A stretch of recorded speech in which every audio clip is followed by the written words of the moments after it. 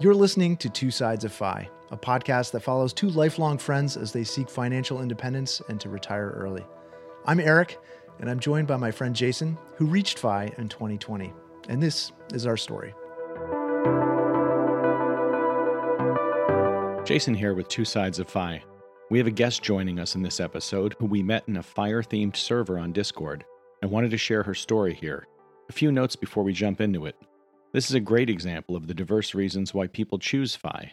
As you'll learn, family health issues set Catherine on her path, largely as a means to ensure her financial security should she encounter issues of her own as she ages.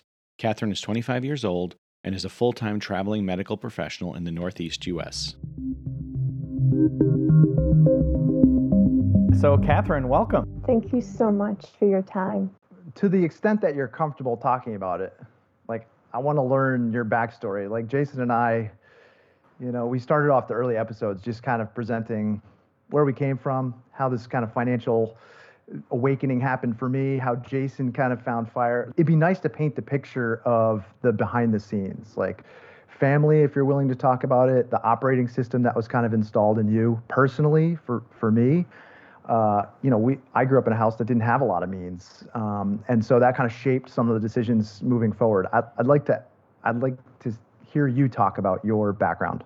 Okay, I will go and start with a story to kind of describe the area that I grew up in. I was a part of an internship when I was 17, when I graduated high school. It was with Wells Fargo Bank, and they went and they chose a bunch of people who were really committed to community service. And they wanted to go and pair them up with local nonprofits to go and spread our knowledge, our drive to deserving people in our local community. So they paired me up with a Boys and Girls Club. But what they also did was they sent us to, a conference in Washington, D.C.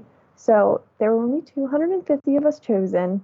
Oh, wow. And I was the only one chosen in my half of the state, which is crazy. Yeah. So I ended up being there, and we had this seminar, and pretty much what they were trying to go and discuss was how different somebody's life was sitting next to you. So they handed us out these flyers, and they'd say, Montgomery County, Philadelphia, for example. They would go, this is the percent of people who graduated high school. This is the percent of people who have a degree. This is the percent of people who have Wi-Fi, whose family is on food stamps, so on and so forth. So I'm looking around at my table, and everybody seems pretty wealthy from what I'm looking at. Uh-huh. Like, my version of wealth is somebody has a 2-story house, and then these people are having incomes of $100K a year. And mine, for example, was maybe $20K. We didn't have a lot of high school graduates, so on and so forth. But they went and asked the question to everybody in the room. They said, raise your hand if you know somebody who is on assistance, food stamp. I raised my hand. So maybe 15, 20 other people raised their hand. And I said, raise your hand if you or your immediate family is using these services. And I was the only one who put my hand up. Wow. Oh, wow. Yeah. So I feel like I grew up really nice in the area that I came from, but I guess to put that in perspective, there was a lot to overcome. When I was in high school, even though my parents were separated, they both became pretty sick at the same time. And they had to medically stop working before they hit 50, both of them. Wow. So Wow. That was a wild ride. And I just looked at that, and I looked at my circumstances around me, and I said, wow, I have to do something to make sure that this isn't me. What age was that, Catherine? The conference or my parents? When you had this kind of epiphany? I think it was 15, sophomore in high school. 15? Wow. Yeah. So you had visibility into the finances of your household, obviously, if you knew your house was $20,000 a year versus everyone else who's 5 times that. How did that come to be? Was it something you always sort of confronted growing up? We don't have the means to send you here to this or that or activities, or was it I mean, you said you felt like it was a normal sort of comfortable existence for you. So how did you start this kind of comparison? Well, I had a family who cared, and I lived in a nice one-story house, which I thought was very comfortable.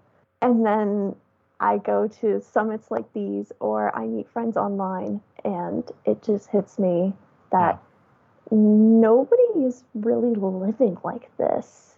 Seeing all their friends living like this is my reality. That's incredible to have that opportunity to see that. Yeah, that But perspective. it's so much responsibility.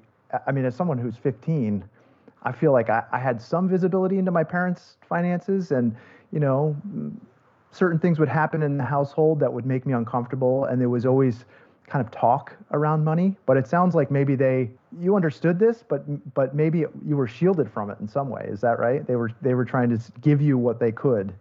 But did you bear the burden of that kind of responsibility? They definitely did the absolute best they can, and I do praise them for that. I went to school, and it was okay high school, I guess. It was just really big, and people from all backgrounds were there, and I guess they were neighborhoods that were a little bit more fortunate than mine. Because these people would go and talk in our politics class about, oh, people who are on welfare are so lazy, and how did their parents like live with themselves like that? And I just be sitting in the corner. It was tough. That's incredibly difficult, especially at that. If I think about the high school Yeah. experience itself, is just being fraught with all kinds of emotional distress. Just, I mean, even when you have enough money, when you don't have enough, and your situation looks so different than all of your friends. Oh man. So if I can, Catherine, it sounds to me like because of the experiences you had, you learned those things before you knew of the existence of this FIRE concept. Is that right?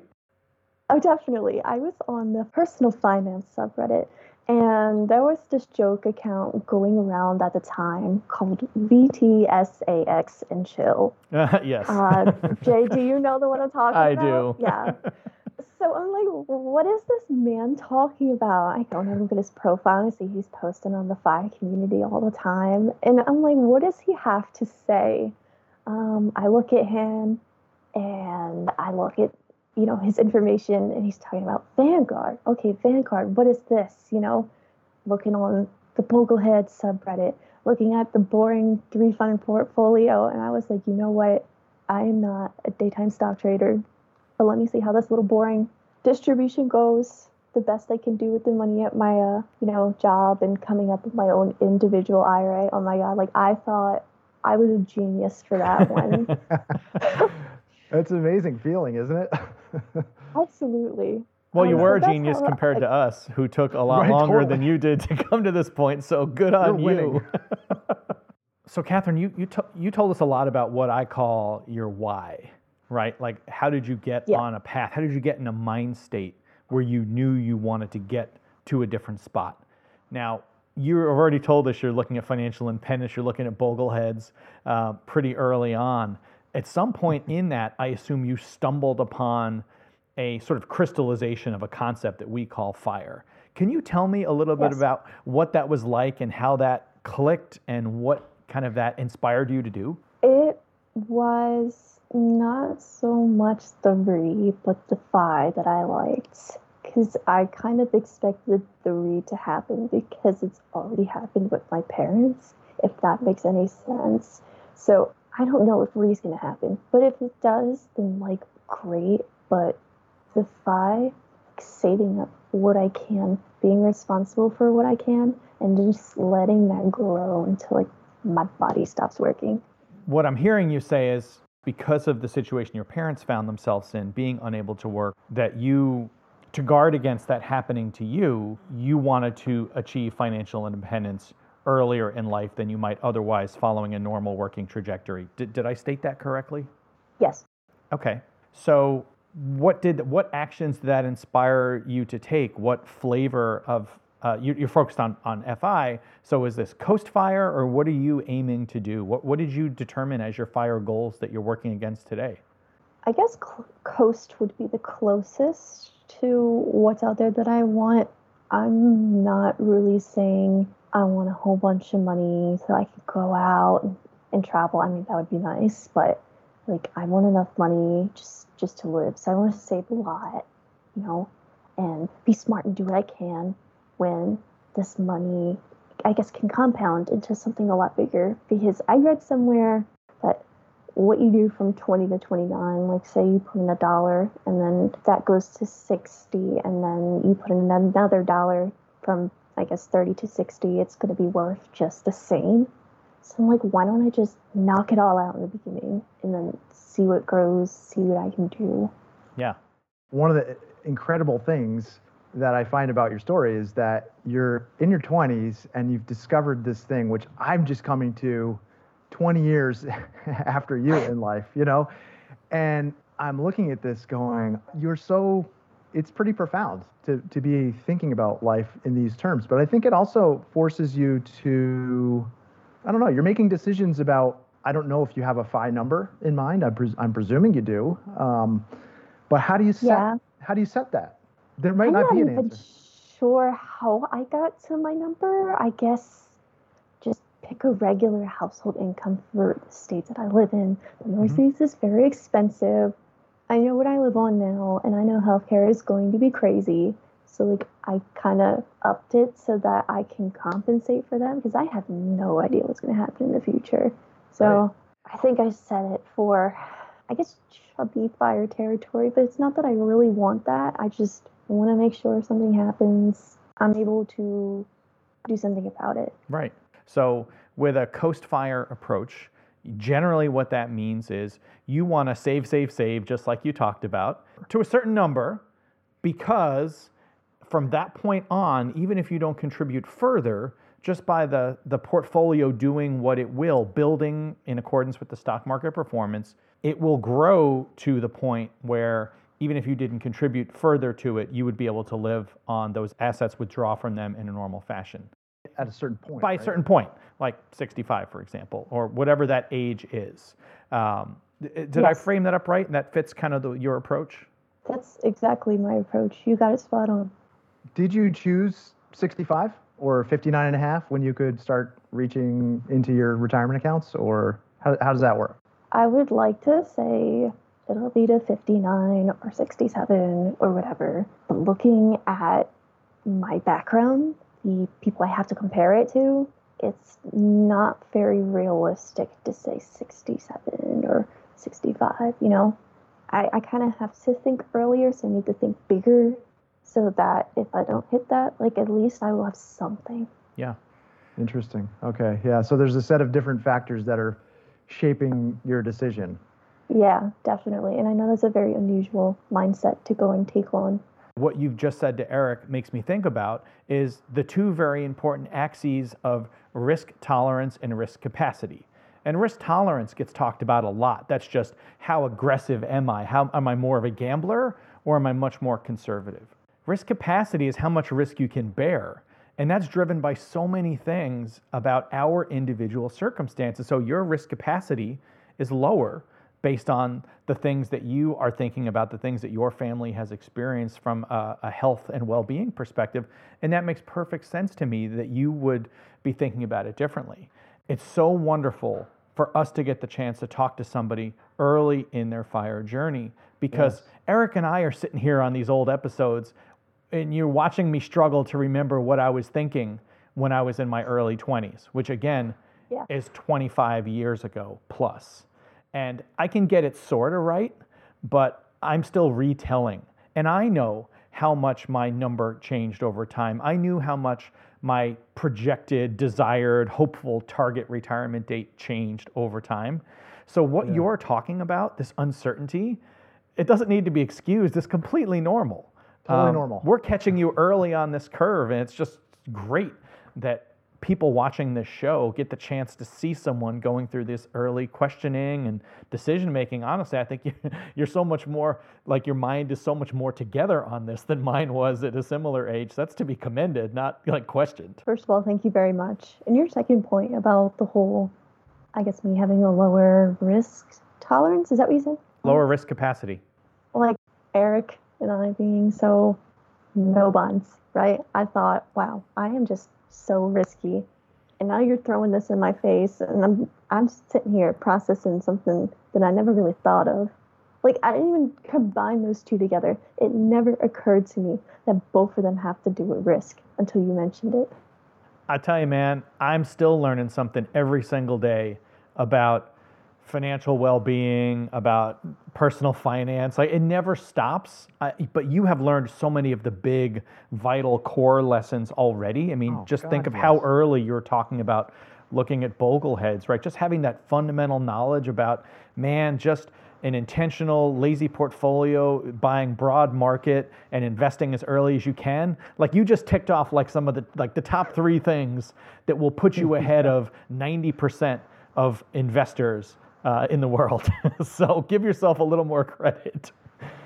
Oh man, it's amazing. Thank you. And honestly, if you don't know, if you think the timeline is far in the future, and I personally don't think there's any sense in having bonds in your portfolio. I mean, of course, this is not investment advice in any way, as you know, but right. I think you're doing the right things based on what you're saying. So Catherine, you're 25, as you've said.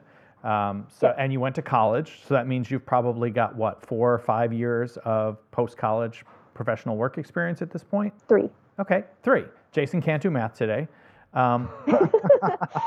Portfolio. Is your focus presently all retirement savings, Roth IRA? Tell us a little bit about what your saving strategy is at the moment. Strategy? I just kind of throw as much as I can. I recently started this travel job. Let me put that out there. And Please. The pay structure is a completely different animal. We get, stipends, as you may or may not know, tax-free income. They'll give you a place to live while you go and you travel and you do this work for the hospital. Oh. Let's just say they give you, $3,000 a month and your rent is $1,500.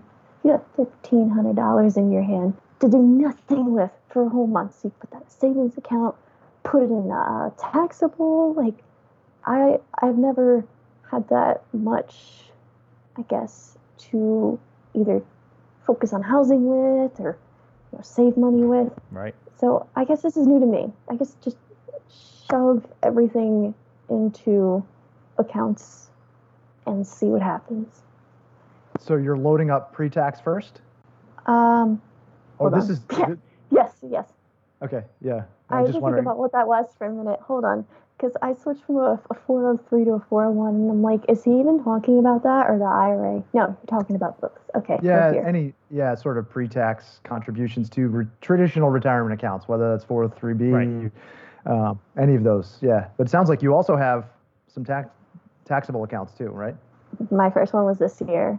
Yeah, I'm not going to say it. It's like some crazy amount because I have seen people in that Discord with like massive amounts of money saved. Like, I'm not there yet, but obviously the most important thing is to start saving, right? And you can sort of tune your strategy as you go. And as you mentioned, people on the Discord are also at different points in their journey and loading up retirement assets versus brokerage. And some of that depends upon the age at which you intend to start drawing, right? How much time do you think you have to cover, which of course is a finger to the wind at this point in your life at 25, but making sure that you have that brokerage account that you can draw from later.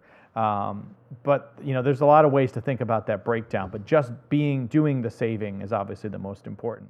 And so this has allowed you to do, you're talking about just basically taking everything that you don't need to live, which it sounds like a lot of your living expenses are covered by this job, and then dumping it into your savings. So is that 75% of what you make? Is it 50%? Do you have any idea? Okay. It really depends. Some months I'll stay with a friend, or I was in a relationship before, staying with them, or sometimes I need to stay in a hotel. right now I'm staying at my parents. It has changed so freaking much that I cannot pinpoint anything right now. Sure. Yeah. I just okay. do what I can. But Yeah. I think somebody on the Discord tried to like calculate my rate, and it was ridiculously high, and I don't think I managed to like upkeep that. Oh God, do you remember what it was, Jay? I don't remember, but you're north of 50%, right? Yeah. Yeah, that's what I thought. That's what I recall. So you are hyper saving right now, and it sounds like you're hacking your lifestyle right now around this job, which does change month to month, and particularly housing, which, as we know, for most of us, is our biggest expense, if not one of our biggest expenses. We've talked about the Discord server. So that's just a chat server, basically, is what people can think about it as. And there happens to be servers dedicated to certain topics. In this case, we're talking about one that's dedicated to fire. And that is how we came upon each other. Can you tell us, tell our audience a little bit about what that server is and why you find it a valuable tool as part of your fire journey? Oh, absolutely. So I was on Reddit one day, and there was somebody who made a post talking about, where are all the young people on here? I'm so sick of hearing about people who make $200,000 a year reaching their goals at 30. Like, I want something more realistic. Now, I saw this, and I think it was Bones who posted, I'm just so sick of seeing this. Like, let's do something about it. I think it was maybe the 9th or 10th person who joined the server and never really left. All of us coming together, all of us like in our 20s to sit there and like talk about our hobbies. Like, this is so cool. I'm curious about this idea of you finding community around an income. Is it income, or is it also like, okay, there are people that look like me making what I'm making, and we're all kind of moving toward financial independence. Is that the core of what you find there, or? I think it would lean more towards the second one, but there's still a lot of people in different fields. I guess it's the idea of that we're young and we still have control over something like this, rather than, oh, we are all in the FANG community or something like that. Yeah. And that's my favorite thing about it, Catherine. It's a diverse range of people and ages, almost entirely U.S. based. So I think one aspect that could make it even more interesting is more of an international presence. And maybe when we post the link to this in the description, we're suddenly going to get an influx of international folks, and that will be wonderful. But to what Catherine said, totally true. Different walks of life, different chosen careers, very different income levels. People who are certainly going a very lean fire route, people who are much more towards the chubby fire side or even fat fire, people who want to retire much, much sooner than others, and people who are closer to the point where you and I are talking, Eric. And yes, also CoastFI people like Catherine. And I think it's, for me personally, I find it rewarding just to hear from people of all those different worldviews and different experiences. And my earnest hope as a post-fire person being there is that on rare occasion, I might have some perspective that I could offer that might help somebody in a small way. I certainly learn a lot from all of them, and it's helped me a lot in just understanding even what somebody who might be watching this show would be thinking about and wanting to ask about, because I see all these great questions come up every day, and gosh, the quality of financial advice that some of these folks have in their early to mid 20s, it's just remarkable, and it's really commendable, and it's a delight to see such informed, well-intentioned people interacting, to be honest. What it sounds like to me is if you don't have this place where a safe space at home or amongst your sort of, call it your original friend group that you're going to high school with and moving through college with, you don't have that support structure. You almost need this group of people who can expand the narrative and what's possible. And it sounds like this maybe serves that function for you, Catherine. Like, you can take your ideas and thoughts and bring it to this group, and they can say, that's totally possible. And you could also do this. It's because it's nice to have that, as I looked at Jason, the narrative of like, oh, well, that is possible. It is actually possible to earn that amount of money. So it's not just like reserved for a set group of people. And that, the group of people that can earn that can look like me. And I think that's super interesting and important. Catherine, do you agree with that, or what would you add to that?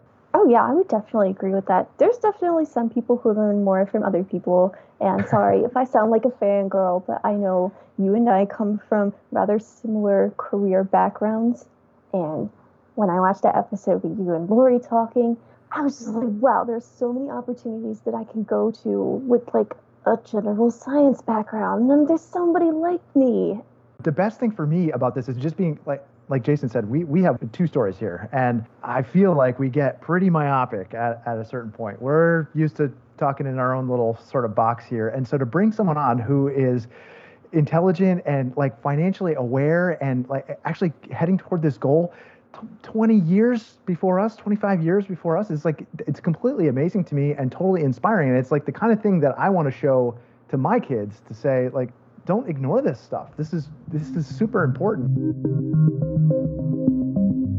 Catherine, just the story you've told already, puts to bed the idea or the false notion that some people have, some critics, honestly, of the FIRE community, that, well, if you're not a Silicon Valley software engineer, you can't do this. You have to be in a high-tech career, fast earner path, Ivy League, wealthy background already. That's the only way you can do FIRE. So you've already put it to bed that that's absolutely not true.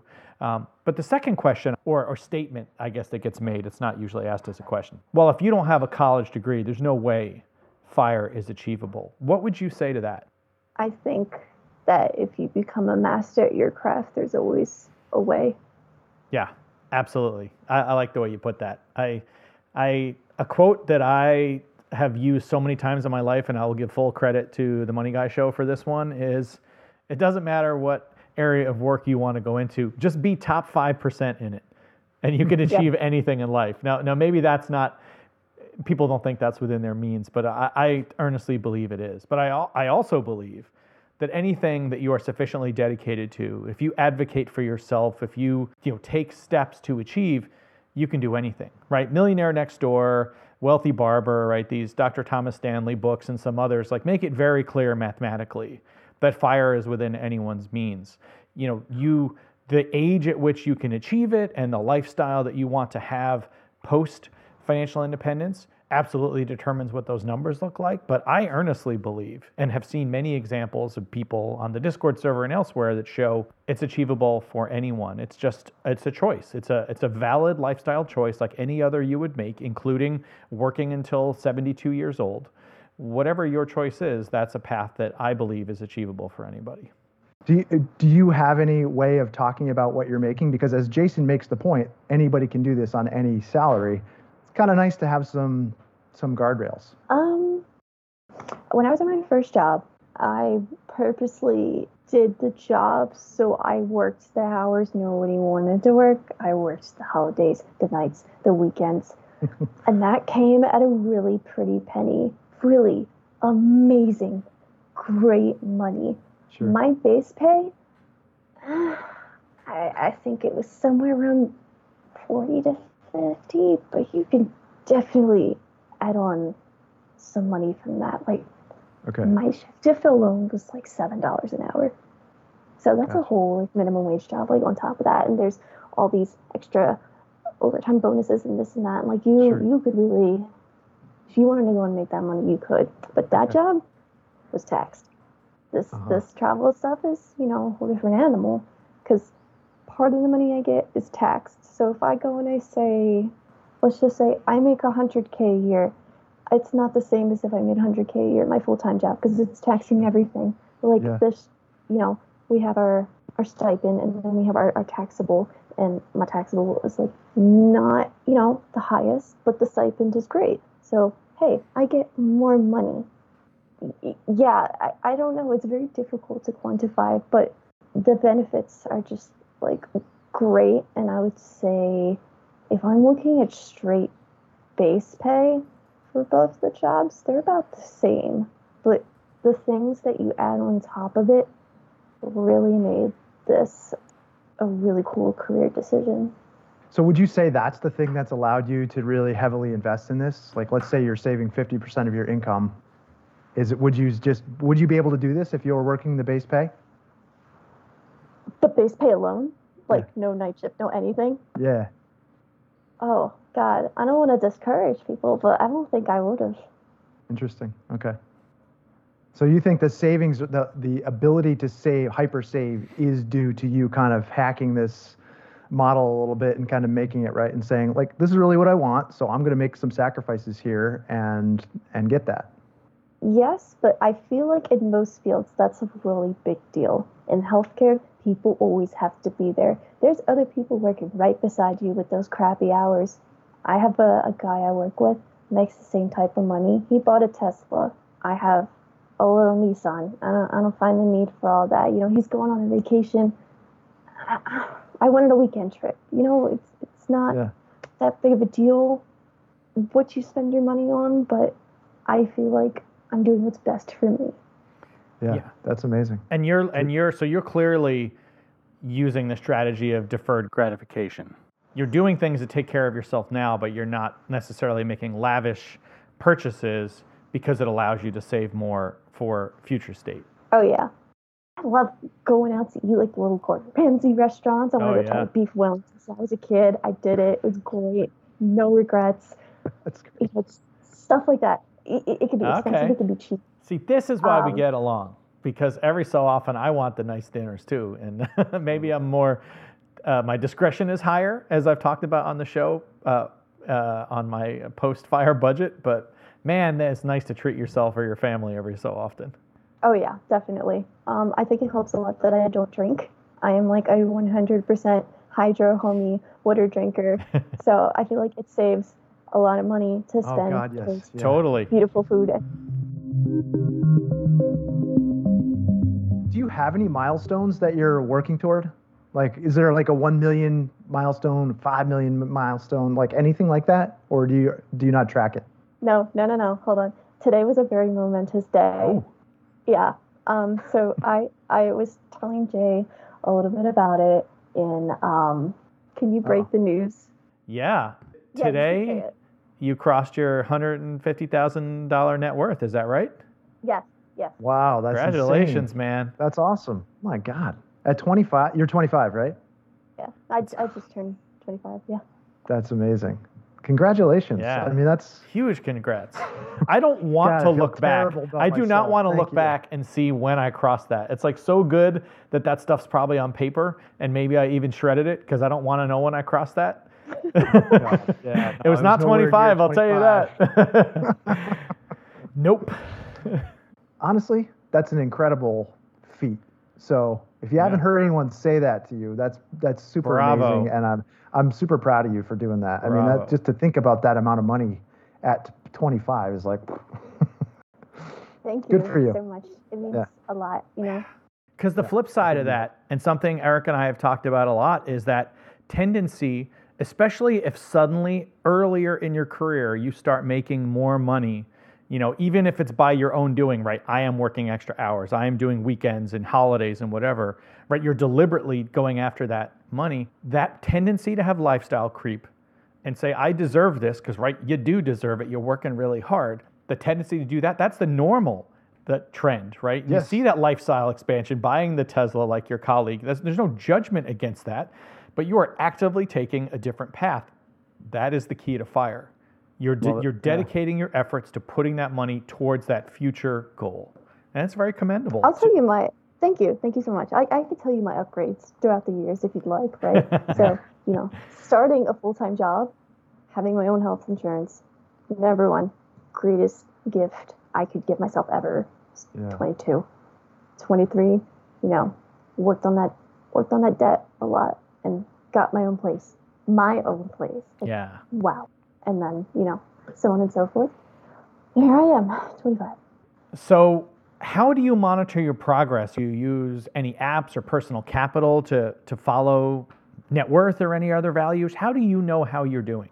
I am a big fan of personal capital. I started using it somewhat recently, and I think it really gives a good financial picture so you know what you're doing and where your money's going.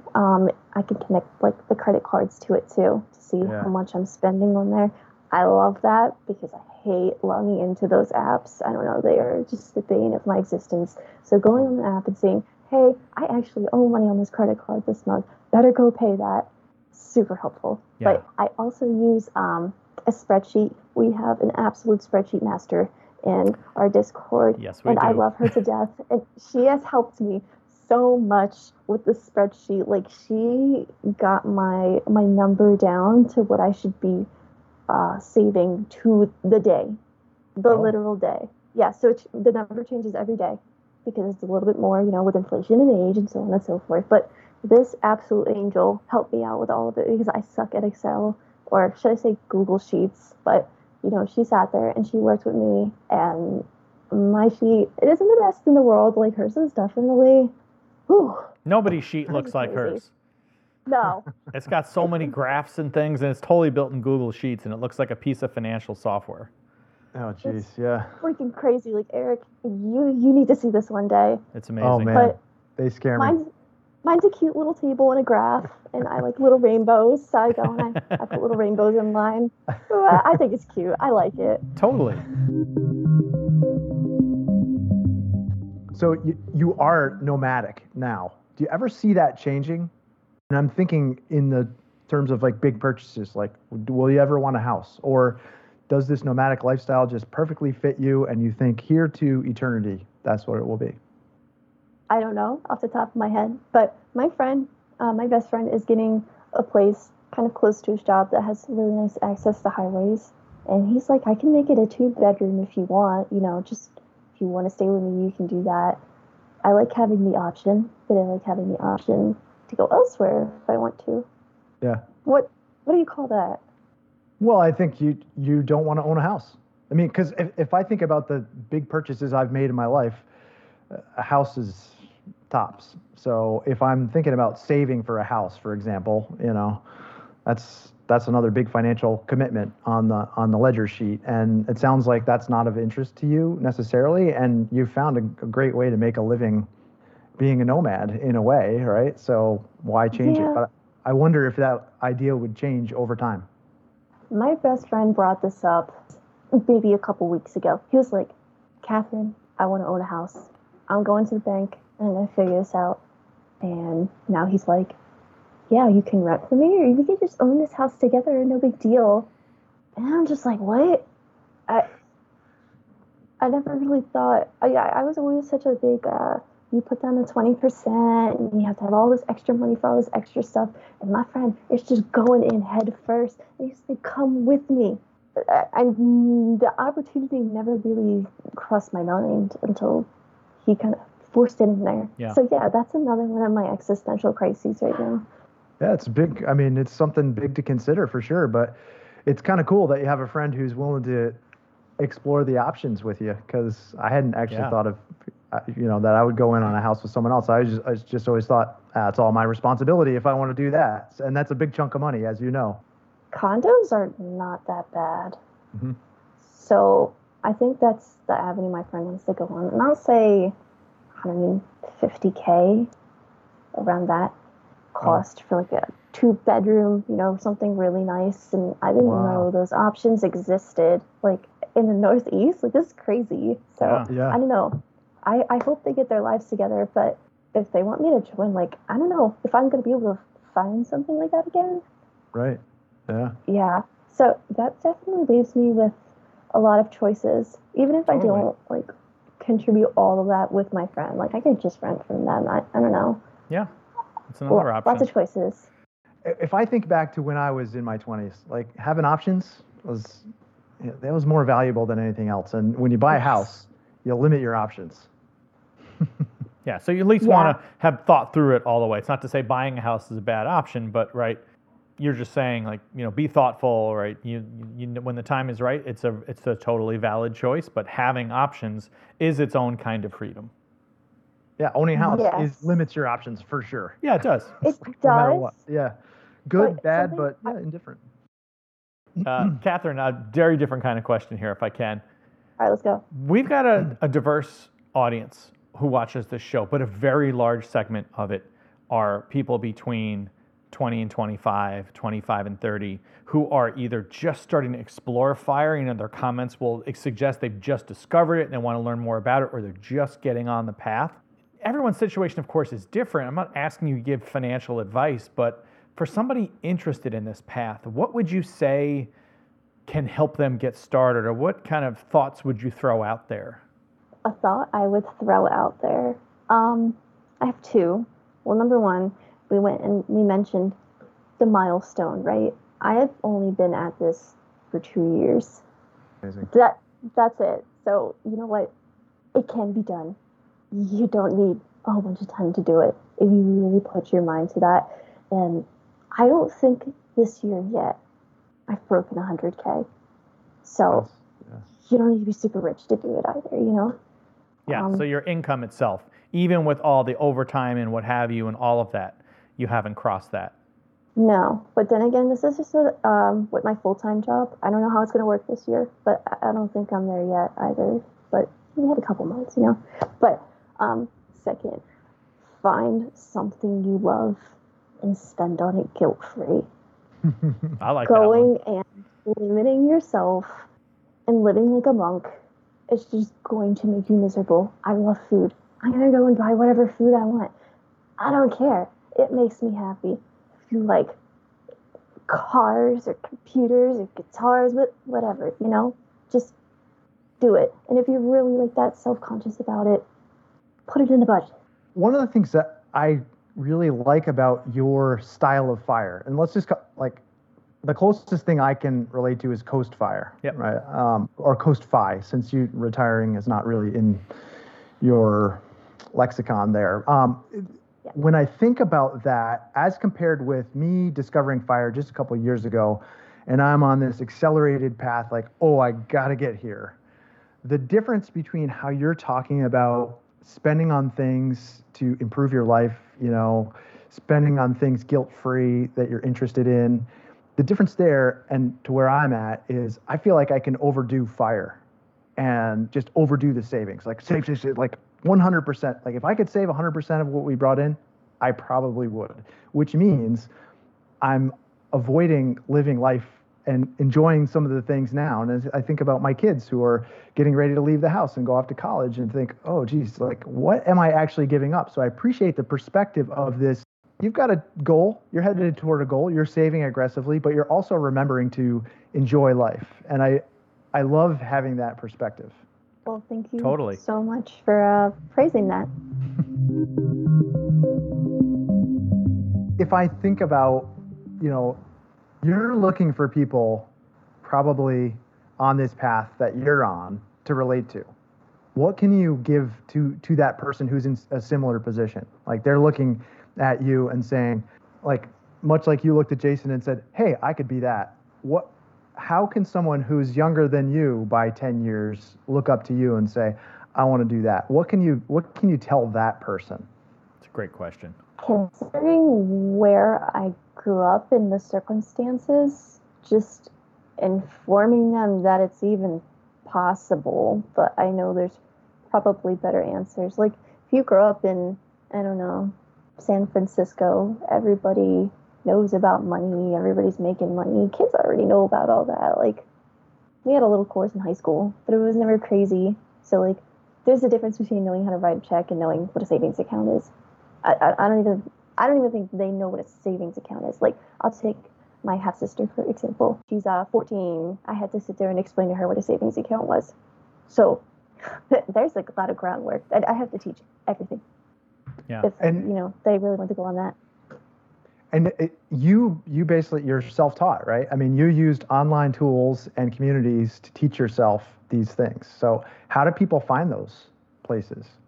How did I even stumble upon it myself? I think it was the way that my values were, that like I knew I needed to find a solution to that problem. But I don't know. I guess if they have that same like type of drive, they could. But mine was more out of necessity.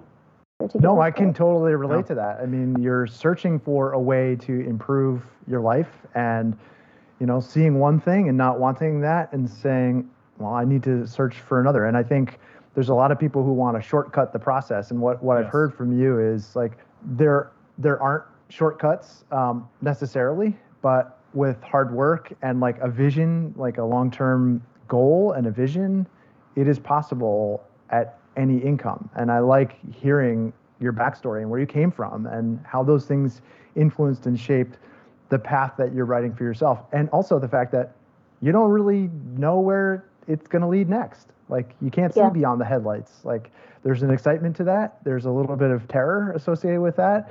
And I imagine, given your personality and just getting to know you here, that you're going to continue to do this same level of research and critical thinking as it applies to whatever the next steps in your FI journey are. And it seems like you're tracking all the right metrics. So congratulations. Yeah, totally. Thank you so Echo much. all that. Well done. So Catherine, you were one of the sort of first people who I connected with and who was interested in coming on the show. And I just want to thank you for being so forthcoming with your story, your willingness to take your time. I mean, you have a difficult work schedule.